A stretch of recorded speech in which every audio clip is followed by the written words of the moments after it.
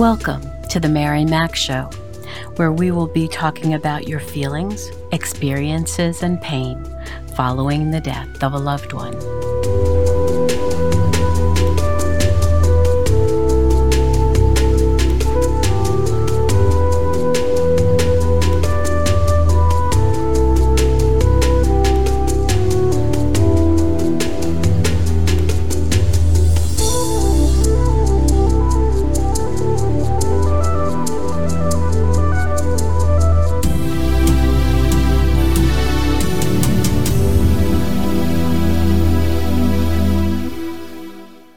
Good morning, good afternoon, good evening.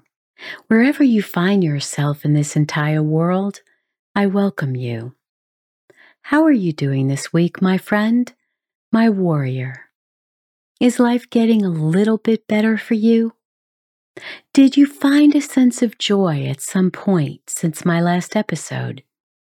Did you catch yourself smiling this week? I certainly hope so. This week, I'd like to talk to you about the gift of love. Now, you might think to yourself, you wouldn't be feeling so badly, with so much pain in your heart, if it weren't for the love that you had shared with that special someone who is no longer with you. That love was completely unique to what you felt for any other person that you've known. If it was your spouse, even if you do meet someone else in the future, you will have a completely different relationship and a different love with them. If it was your sibling, there's a good chance that you have a completely different relationship with the sibling you lost than the other siblings who are still with you. And there is nothing wrong with that. We just happen to be closer to some of our siblings than others. If it was a parent, we might have been closer to our mother or father. Some say that sons are closer to their mothers and daughters are closer to their fathers, and that may have been the case, maybe not. And if it was a child that was lost, we may be having a great deal of trouble coming to terms with their death. Now, I'd like to say that we love each child exactly the same, but we know differently. And maybe that's really hard to hear, but the fact is, there are just some children whom we are closer to than others. Some may have given us a really hard time while they were with us, and others gave us no problems at all. But no matter who we have lost, the reason that we feel such sorrow is that regardless of the strength of the relationship, we loved each one. We grieve so deeply because we loved so deeply. And while we feel we are missing them and the lack of love we once shared with them, it is important that we realize we must not only love others, but love ourselves. When we go through such trying times after a loved one's death, we tend to neglect ourselves. We worry about everyone else and leave our own needs and desires on the back burner, and that's not a good thing. Yes, especially in the beginning, there are many tasks that need attending to. Worrying about the children, making sure they have the support services to cope with the death of perhaps a parent, sibling, grandparent, or classmate. We take care of other siblings when our parents die. Not only the emotional aspects, but also clearing up the possessions in the home, maybe even dealing with selling the home. After someone has died, It's not just the burial. There can be so many other aspects and obligations that those who survived sometimes have to handle. And all of that takes time, energy, decision-making, discussions with other family members. But all through this time, we neglect ourselves. We don't give ourselves the love we deserve, the time and nurturing we need for ourselves so we can get through this difficult time in our lives. And additionally, we don't reach out to others to obtain that nurturing and love that we need.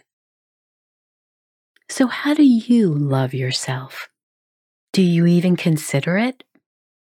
Are you so busy during the business of doing that you don't have time to actually be?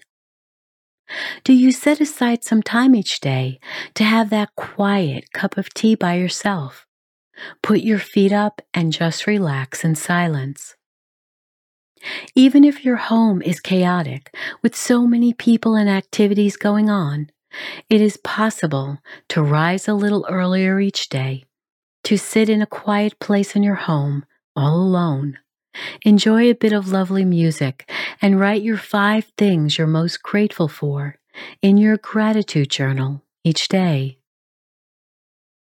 With all that is happening in our world and with so much uncertainty, I find myself out loud saying several things I am grateful for before my beloved and I fall asleep.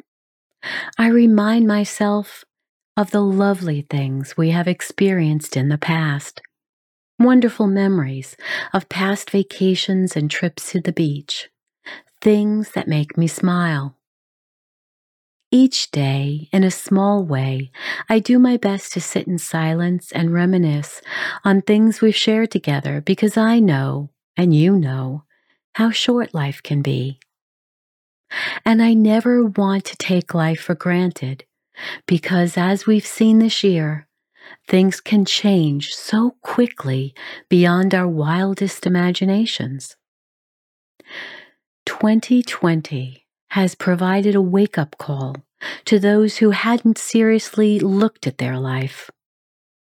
Those of us who have experienced a loved one's death know all too well what they are grateful for and what truly matters in life. Because we know it could be taken away from us in a flash. Death brings adjustments and readjustments in life. We must learn how to cope with adversity that we might not have thought about before. And during this pandemic, we get to appreciate what we do have. We find love in all the small kindnesses during our day. Oh, we had all this before this crisis, but it's just that we never really appreciated those tokens of love that came our way. We considered them too superficial, too small, too inconsequential. But when life changes for us, we become more aware of just how important little bits of love mean to us, especially when we are grieving. A kind smile from the cashier, a wave from another driver to let you take the parking spot, a door being opened for you, someone holding the elevator, a phone call from a long-lost friend, a larger-than-normal tip for the waiter who is struggling, an amazing few dollars when you're in line at the grocery store and don't have enough. These acts of kindness and love make our world so much brighter, don't they? Little bits of love make life so much richer, so much sweeter. They make us realize that is the spice of life. That is the treasure that makes us human. So what can you do to give bits of love to others who might be just as in need as you are?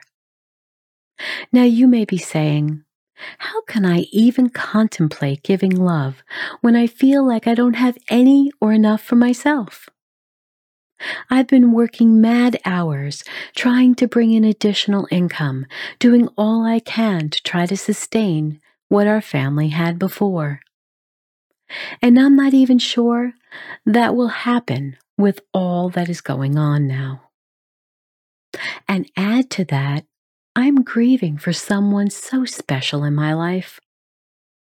I wake up exhausted each day. I wake up trying to bring my best face forward, when inside, sometimes I think I have nothing left to give. My compassion is running low. My tolerance is running low. My energy is running low. Yet everyone needs me. It just feels like everywhere I turn, something is going wrong. So if you feel this way, please know it happens to all of us, and it happens to me also. When we experience a crisis, illness, or death, we get to decide how we will deal with it. There is a theory that 20% is the issue and 80% is how we deal with it. And I absolutely agree with that. It doesn't make it easy, and nothing that shakes us ever is. So perhaps you can look for ways to give bits of love to others in an effort to distract your own pain. Who in your life could use a kind word? Some time to just listen to them as they weep or share their trials with you. Who could use an extended hug so they would feel more secure? Who cannot see their worth, that they are enough just the way they are? Can you lift their spirits by writing, "I am enough," in red lipstick on all their mirrors, just like glorious Marissa Peer taught me? I can attest that by seeing that on my mirror and reading that each time I saw it, it really helped subconsciously lift my spirits, and all of us need that when we are feeling so low and uncertain these days. Loving ourselves and loving others to whatever capacity we can will help us so much in moving forward in our grieving process.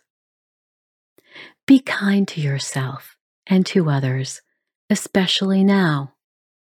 You may never know, and they may never know, exactly what each of you are enduring.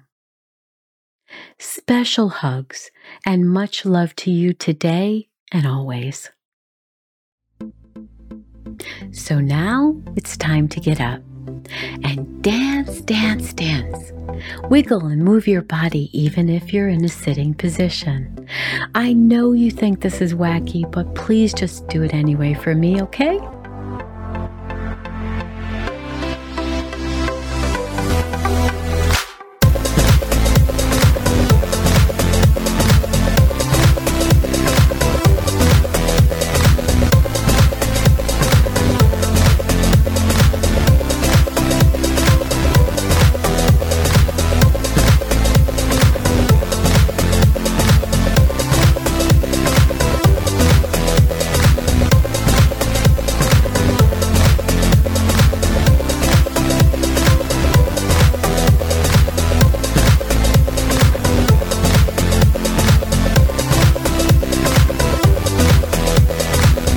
Thanks so much for listening in today. Remember to write 5 things in your journal each night that you are grateful for. Visit my website, marymac.info, for your free book.